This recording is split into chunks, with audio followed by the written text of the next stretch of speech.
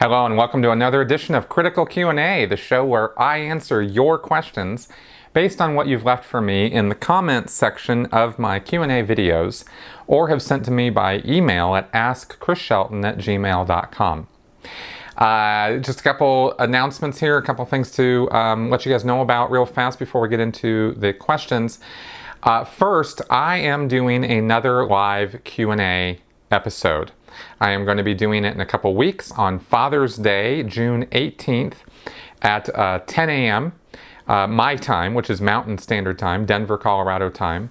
I will be going live. I promise that this time the sound will be better.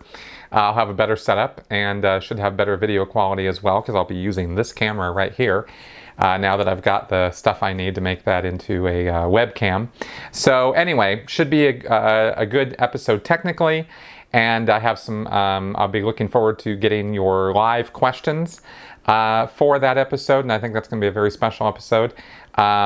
So you guys need to be there for that. So anyway, again, June 18th at 10 a.m. That is Father's Day, 10 a.m. Mountain Standard Time. All right. And also, if you haven't seen my podcast this week about why the left isn't right, isn't always right, it's a politically minded podcast this week, applying some critical thinking to the left and the left wing. Because I've gotten some negative comments and feedback for some of my left-wing views, and I thought that I could put out there some things that might indicate that that I'm not a left-wing nut libtard.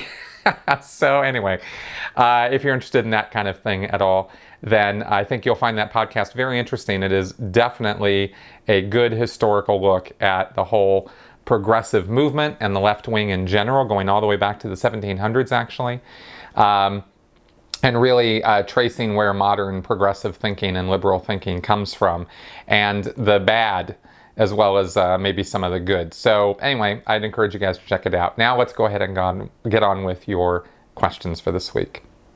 Willie Winwood, are you familiar with the connection between L. Ron Hubbard and Aleister Crowley? To what degree did they know each other, communicate, and possibly influence one another? My first anti-Scientology book was called Hubbard, Madman or Messiah by Bent Corydon.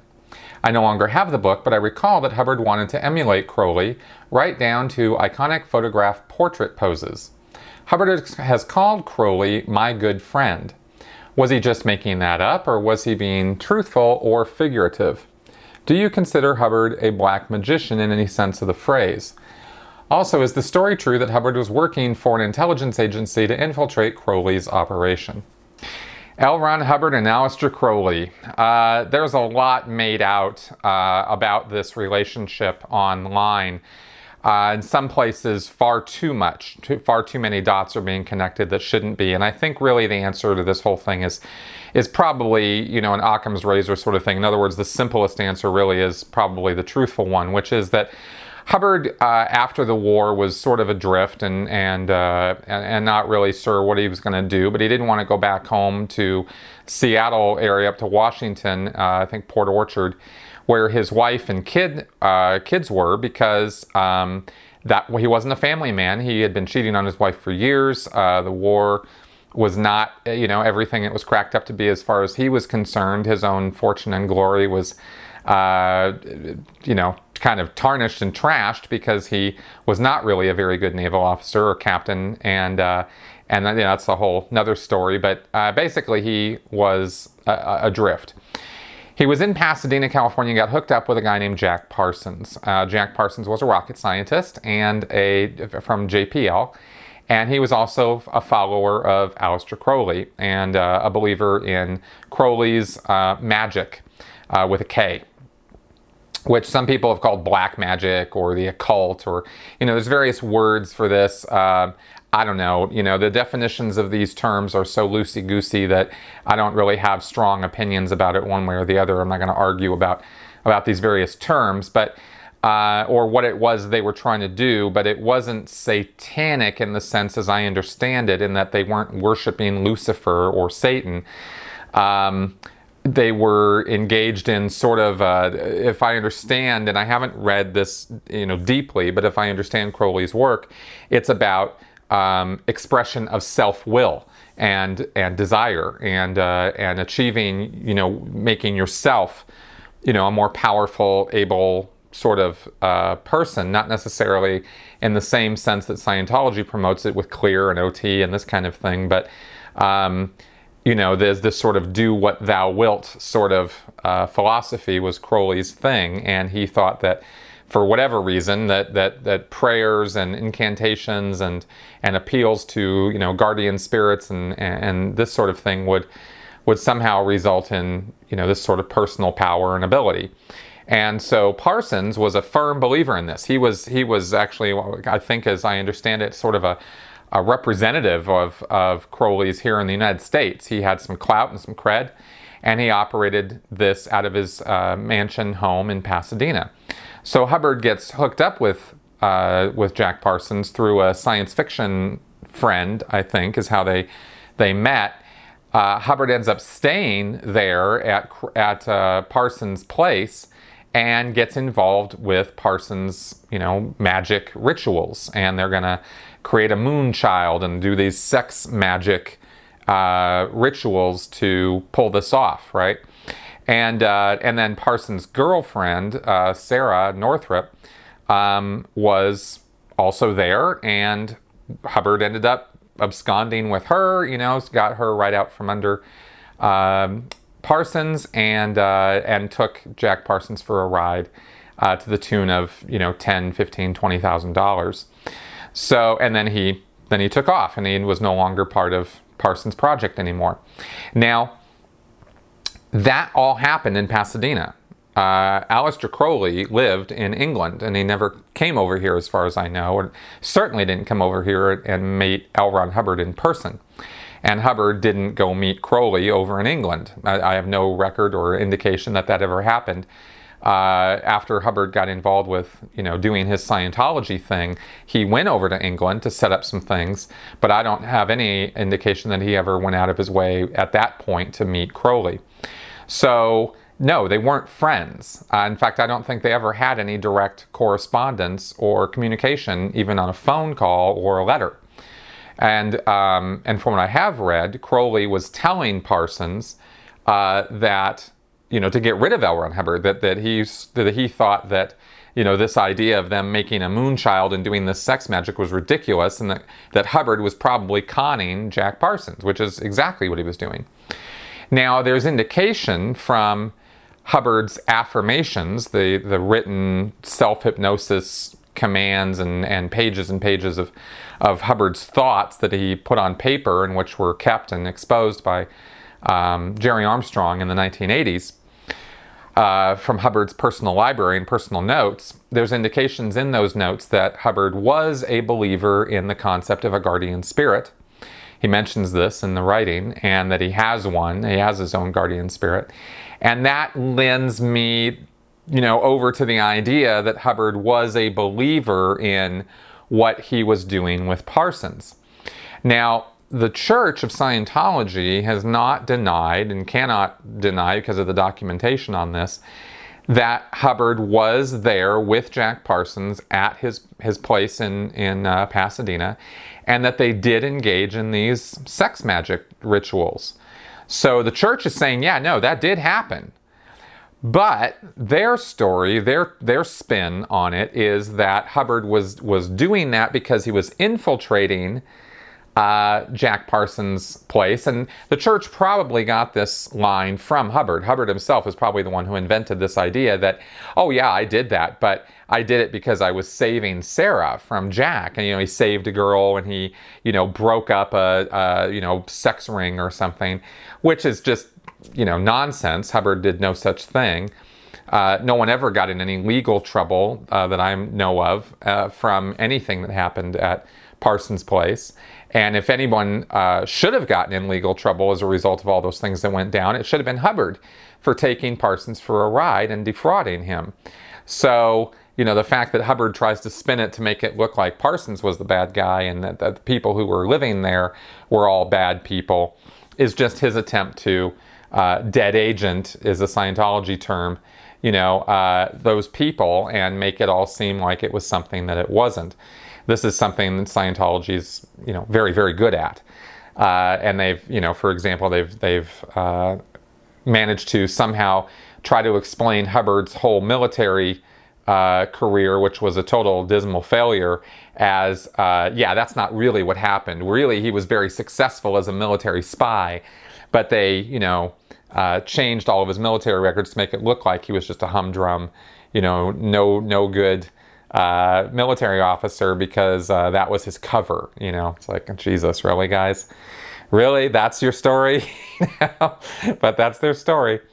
So, and by the way, I didn't know about any of this, or very, very, very little of this, until after I got out of Scientology. This is not stuff that Scientologists talk about. Even the whole concept of Hubbard being a spy and not having a good war record and all that, and this whole thing with him at Parsons Place, all of that stuff is just sort of glossed over, hushed up, or outright lies are told about his war record and and then going in the Scientology world. It seems to go straight from the war to Dianetics, and they sort of skip over the whole Parsons thing.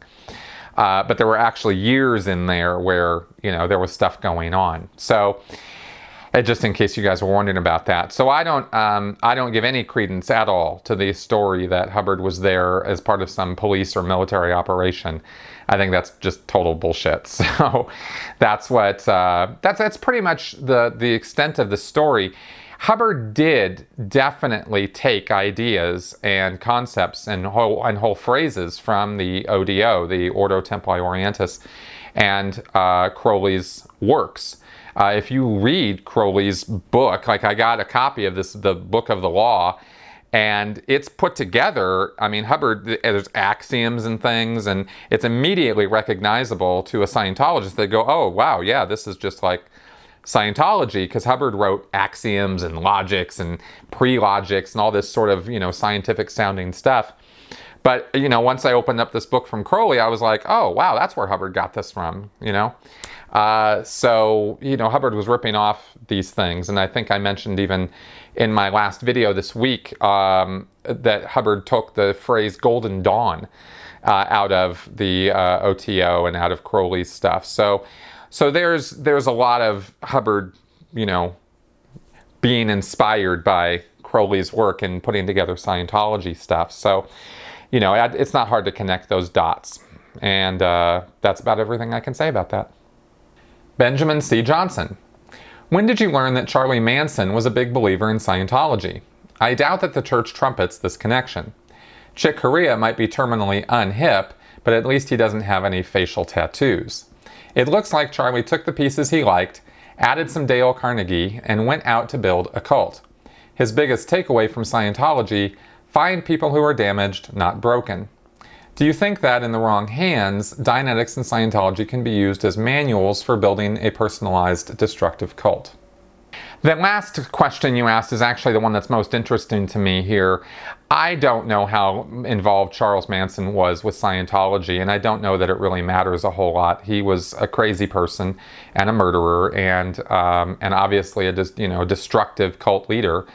And whether he picked up principles from L. Ron Hubbard or from other places, I don't know. But what he was doing was definitely not Scientology. So, sort of the question doesn't really interest me that much. It's sort of, well, Charles Manson is insane and he did insane things. And if he was inspired by or looked into Scientology at all for any tips on how to do those insane things, yeah, he could find some tips in that. But you'd have to be a pretty savvy reader of Hubbard's work to draw from it destructive cult methodology to go start your own cult. So let's go ahead and talk about that a little bit. I think I've said before, or worded this in particular ways, that destructive cult leaders, there's only so many ways and methods and means to fool people and get people involved in a mind control type of situation. And by mind control, I don't mean some, weird thing. I mean, you lie to people. You tell them half-truths or exaggerations. You build on their hopes and you build on what it is that they're hoping to get from what it is that you're offering. And then you lead them down a path where they are seeing and hearing and experiencing things that, so as to give them the idea that you are accomplishing what you say you're accomplishing, even though you're not, right? So can you make people feel good? Can you make people feel like they're experiencing some new, different change in their life that they wouldn't have been able to experience without you? That's what destructive cult leaders do. And whether they're, Hare Krishnas and they do it by chanting and dancing around and creating euphoria that way, or whether they do it through a Scientology method of auditing, where they sit a person down and say, we're going to ask you these questions, and at the end of us asking you these questions, you will feel better. So here are the questions, da-da-da-da-da-da-da-da-da, and the person is sitting there knowing that as the end result of being asked these questions, they're supposed to feel better.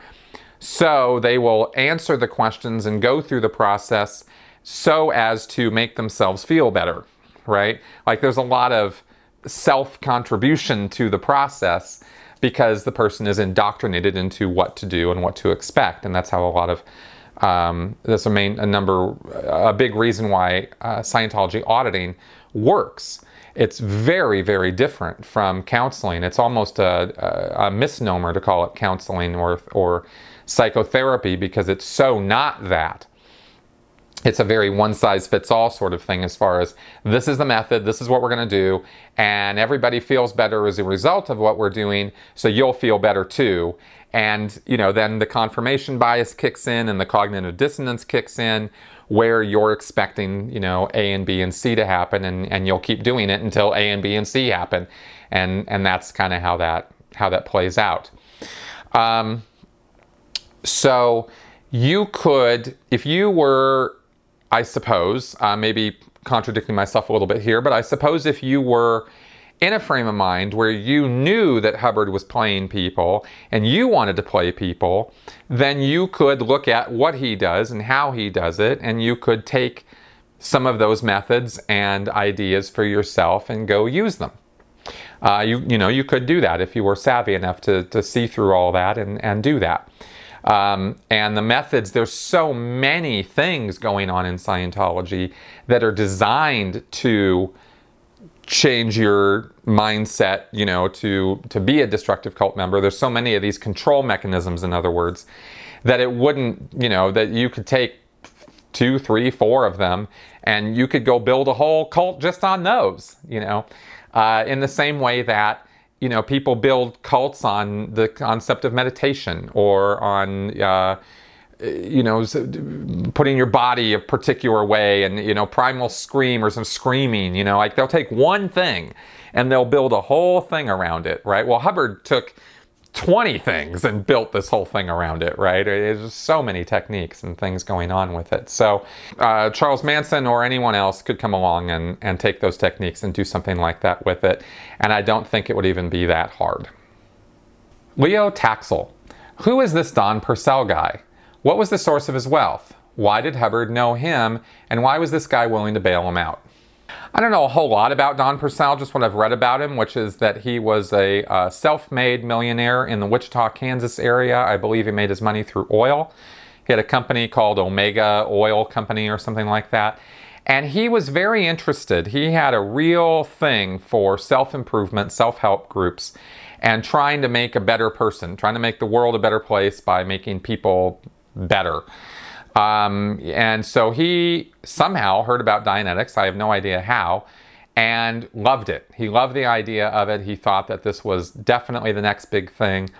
And I think somehow he reached out to Hubbard and connected up with him and offered to go into business with him and set up the Dianetics Foundation in Wichita, Kansas, after the LA and New Jersey organizations had tanked. And Hubbard had driven them into bankruptcy through bad management and basically through ripping off their funds and also excessive hiring and this. I mean, Hubbard did not know what he was doing as an administrator. So Purcell heard whatever sob story Hubbard had to tell, but was so enthralled by the concept of Dianetics that he went, okay, I'll back you. And Purcell was the president, and Hubbard was the vice president of this Dianetics Foundation, as I understand it, in Wichita. And he had a building, and Purcell was basically a big investor. And Hubbard took him for a ride, right? Because that's what Hubbard does. And he took advantage of him. And then when it wasn't really going, Hubbard blamed Purcell, started complaining to Dianeticists and people in the Wichita area and to anybody who would listen that Purcell was a cheat and a liar and was himself, he was the con man. He was the guy who was trying to rip off Dianetics from L. Ron Hubbard. And really, that was not the case at all. Purcell totally bailed out Hubbard, totally gave him a second shot at doing something with this Dianetics. But, I mean, let's face it, Dianetics doesn't work. So, Purcell was just bought into the pseudoscience of it, and he happened to be a guy who had a lot of money. Hubbard went, great, I'll take your money. And then when he was done and Purcell saw that this wasn't what, it was all cracked up to be, Hubbard took off. But Hubbard had a problem because he had signed over the copyrights and the rights to Dianetics and all the materials of it to Purcell, and Purcell was the president of this group. So when Hubbard took off, he tried to invalidate and denigrate Purcell and everything Purcell was about, and he took off to Phoenix, Arizona, and he started up with Church Scientology. That falling out happened in 1953. Purcell then went on to something called Synergistics or some other self-help thing, and he was going to offer that and work with that group, and he was going to do it for free. They were going to offer the Synergistics thing for free, and it wasn't going to be a for-profit sort of operation like Dianetics had been. Purcell held on to the copyrights, and Hubbard was giving him crap about it, and then sometime in mid-1954, Purcell reached out to Hubbard and said, look, I'll just give it all back to you and you just take it off my hands. And I think because Hubbard probably left Purcell saddled with all the debt, and Purcell had to deal with all that. And so then he just said, okay, screw it. And he gave the Dianetics copyrights back to Hubbard, which is how in late 1954, 1955, Hubbard was able to use the word Dianetics again and wrote Dianetics 55, which was supposed to be, an updated book on the status of Dianetics now, but really Hubbard was full tilt boogie on Scientology at that point, so Dianetics was not really a big thing for him at that moment. He circled back around to it later and, kind of tried to incorporate Dianetics into Scientology and using the E-meter and using other techniques and stuff. So that's sort of the story with Purcell, and I don't really know what happened to him after that, but that's his place in the Scientology history. Andy Lesser. Hey Chris, this may be a relatively simple question, but I was wondering if you had many experiences when you were in Scientology witnessing other Scientologists crying. Was it considered expressing weakness to cry? Worse for men than for women? What were the reasons for their sadness, and what were you supposed to do as a Scientologist? An assist? Recommend they do more auditing? Write a knowledge report? Thanks for any light you can shed on this. You are one of my favorite light shedders. Oh, well, thank you. And I saw Scientologists crying all the time, especially public Scientologists, right? But people would get upset, and get into griefy, upset situations all the time, whether through frustration, like in the Sea Org or as a staff member, you might get people tears of frustration, or tears of anger over some problem or situation they were trying to cope with or deal with related to their job. And of course, for staff and Sea Org members, there is no case on post. So you're not supposed to dramatize your case, meaning you're not supposed to have emotion. You're not supposed to show how you really feel. And so they might, end up going into a corner and crying or going into a private room or something. And you just kind of deal with it. Hubbard says that, let me give you a little perspective on sympathy in Scientology. Hubbard says that you don't sympathize, you be effective. And by that he means you use Scientology techniques on someone to get them to feel better by addressing the actual reason why they feel bad in the first place. And most of that is going to come down to the person is re-stimulated. Something happened to them in their past, whether it was earlier this lifetime or in, far, far back in the past. That was very, very traumatizing and very stressful, right? And that something in the present environment has re-stimulated, or another word might be triggered, that memory or the pain and emotion of that memory, and so they're upset now.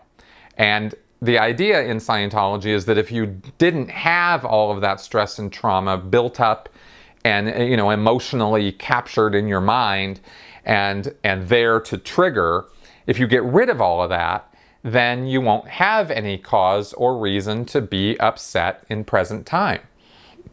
I mean, if something happens right now that is upsetting, like your mother dies or something, you might feel some degree of loss and grief over that, but it won't be like these days of crying and, oh my God, my life is horrible and everything's awful because I just lost my mom.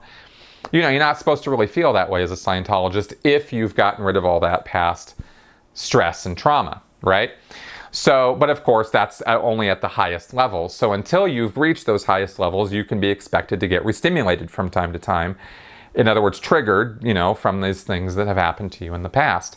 And so Hubbard says, don't sympathize, be effective. So do something with Scientology to address this person's problem, like, for example, if they're all re-stimulated and crying and upset, that means that the mental image pictures are, crowding in on them, and they're looking at those mental image pictures more than they're looking at what's going on around them in the real world. So one solution might be to pick the person up and sort of take them for a walk.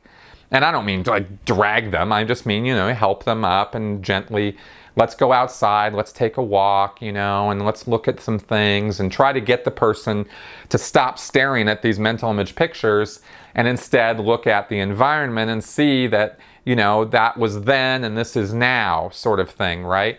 The problem with this, of course, is that you're not letting the person experience their emotions, and you're not letting them go through the experience of having a loss, because people need to experience that, as I understand, as I generally understand emotion now.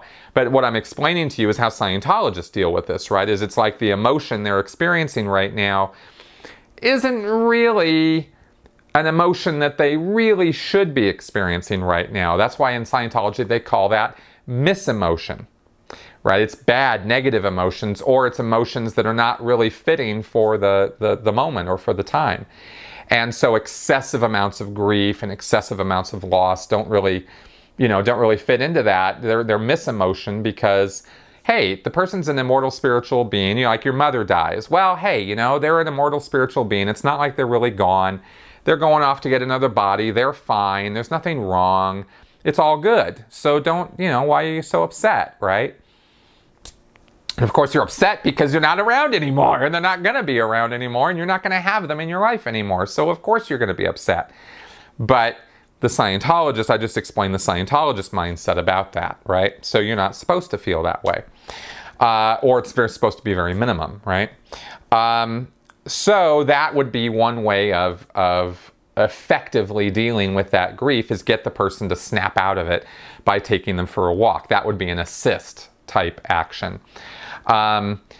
If somebody were on their post, on their job, and they were acting misemotionally, as far as Scientologists were concerned, angry, upset, griefy, crying, you could end up writing a knowledge report on them. But, I don't know. I maybe once or twice in all my years I saw somebody do that, because Scientologists generally aren't monsters. I mean, when somebody's upset, they want to do something to help the person. So you'll take the person for a walk, or give them what's called a locational. Maybe they don't get up and walk around, but you sit them down and you sort of point to things in the room, or you ask them what's wrong, and you just listen quietly to what they're saying, and sort of, pat them on the hand or something, or sympathize with them. You can sympathize in Scientology, but it's the last thing you do. If you can't, Hubbard said, if you can't audit them, then, do something effective, like an assist or something. And if you can't do that, then, you could sympathize with them, right? If nothing else. If there's that's kind of considered the lowest, most ineffective thing you could do, but you could do it. Okay, so that's kind of how that's thought about in that world of Scientology. And I hope that kind of gets across how that's dealt with. Norma May. Regarding the topic of whether Scientologists expect L. Ron Hubbard to return, if they're not expecting him, why are there homes for him and offices for him all over the world? And 420 Escapade.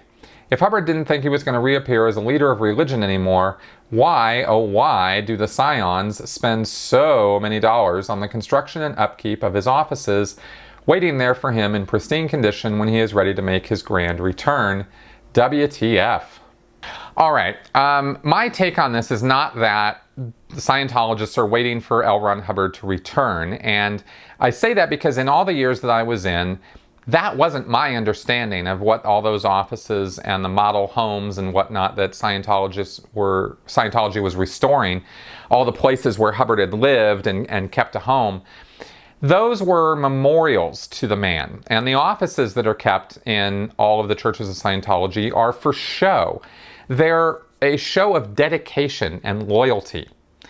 Hubbard was big on this, and you gotta, the thing to get about Scientology is it's a show. It's showmanship, right? There's so much in Scientology that is just fake.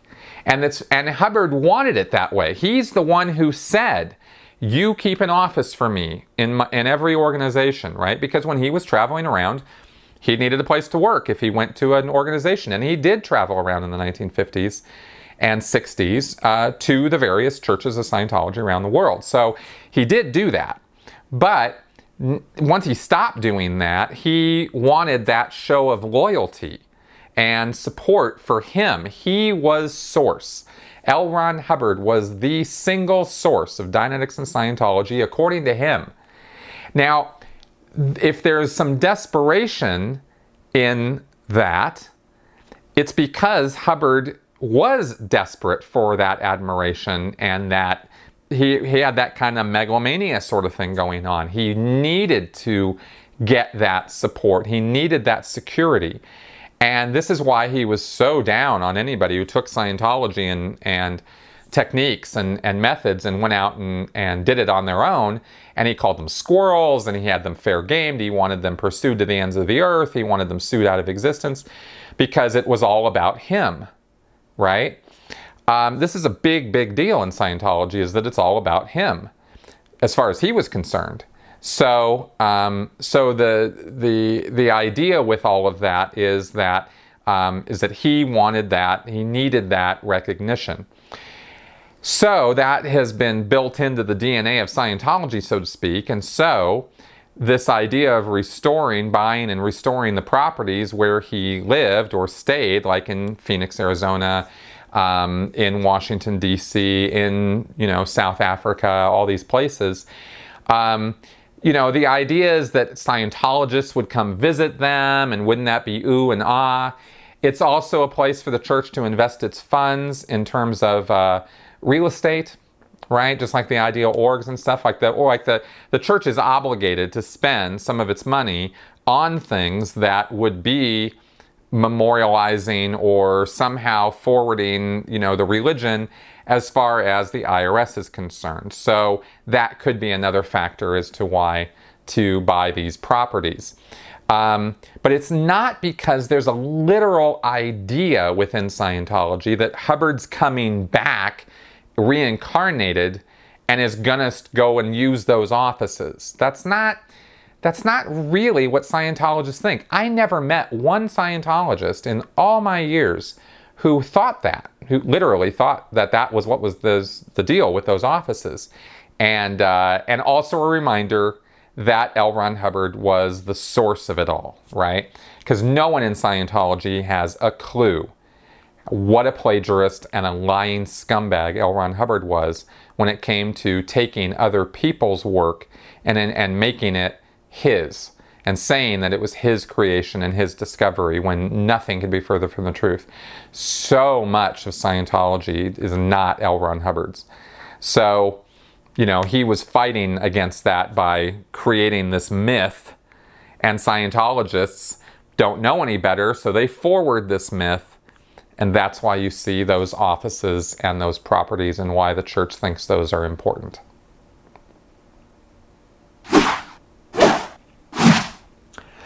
Flash! Ah! It is time for Flash Answers.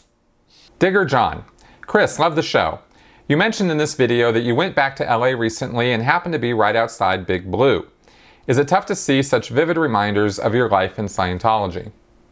Yeah, of course it is. It was triggering, restimulative, whatever word you want to use for it. Yeah, my stomach was doing flippy flops, and it was not a good time out there walking around Big Blue, but I did it because I wanted to confront it, and I wanted to look at it, and I wanted to see what kind of response I was going to get to being there and seeing some of the people that I used to work with. I mean, I saw the person I did the RPF with.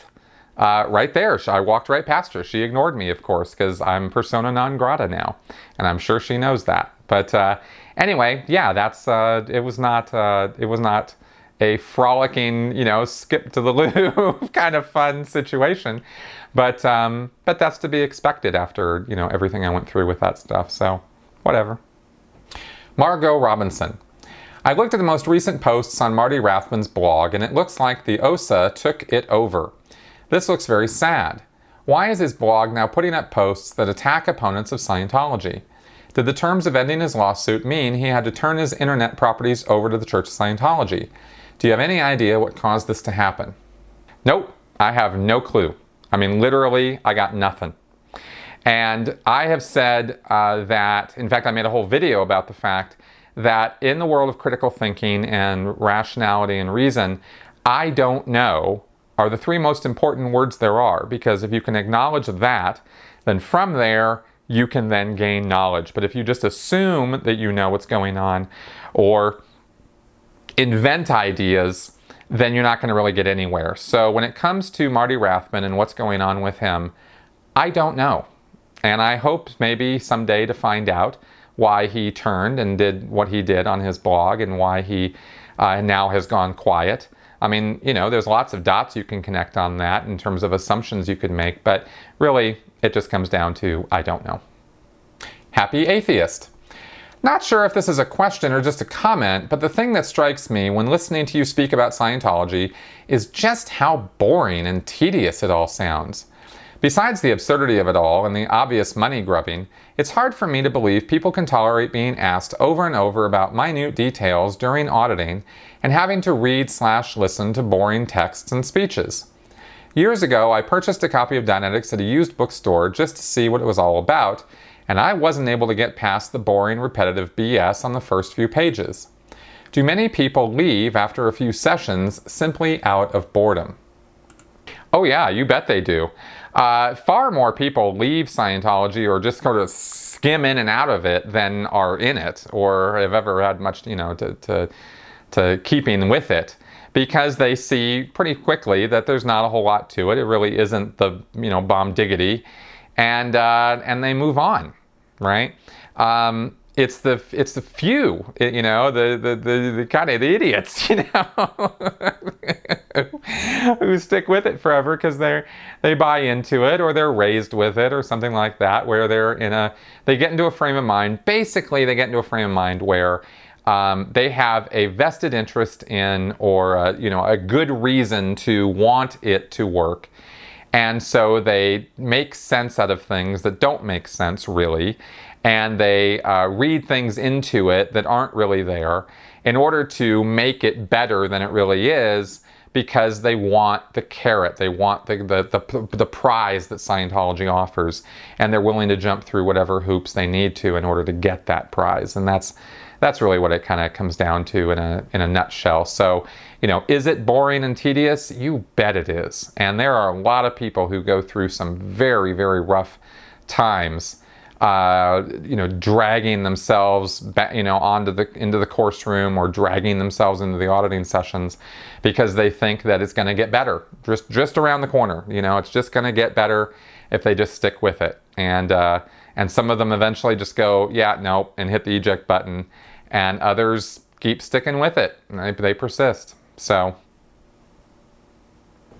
all right, that is our show for this week. I will remind you again, June 18th, Father's Day, live broadcast on the Critical Q&A show here. So definitely be sure to tune in, 10 a.m. Mountain Standard Time on Father's Day. I will be here live, and I think that's going to be a lot of fun. Thanks for coming around. Leave any questions, comments, or feedback, good, bad, or sideways, in the comments section of this video. I see all of it, and whether I respond to it right away or not, I do see your comments and, of course, your questions, and they go in my queue. And I hope you enjoyed this week's episode, and I'll see you guys next week. Bye-bye.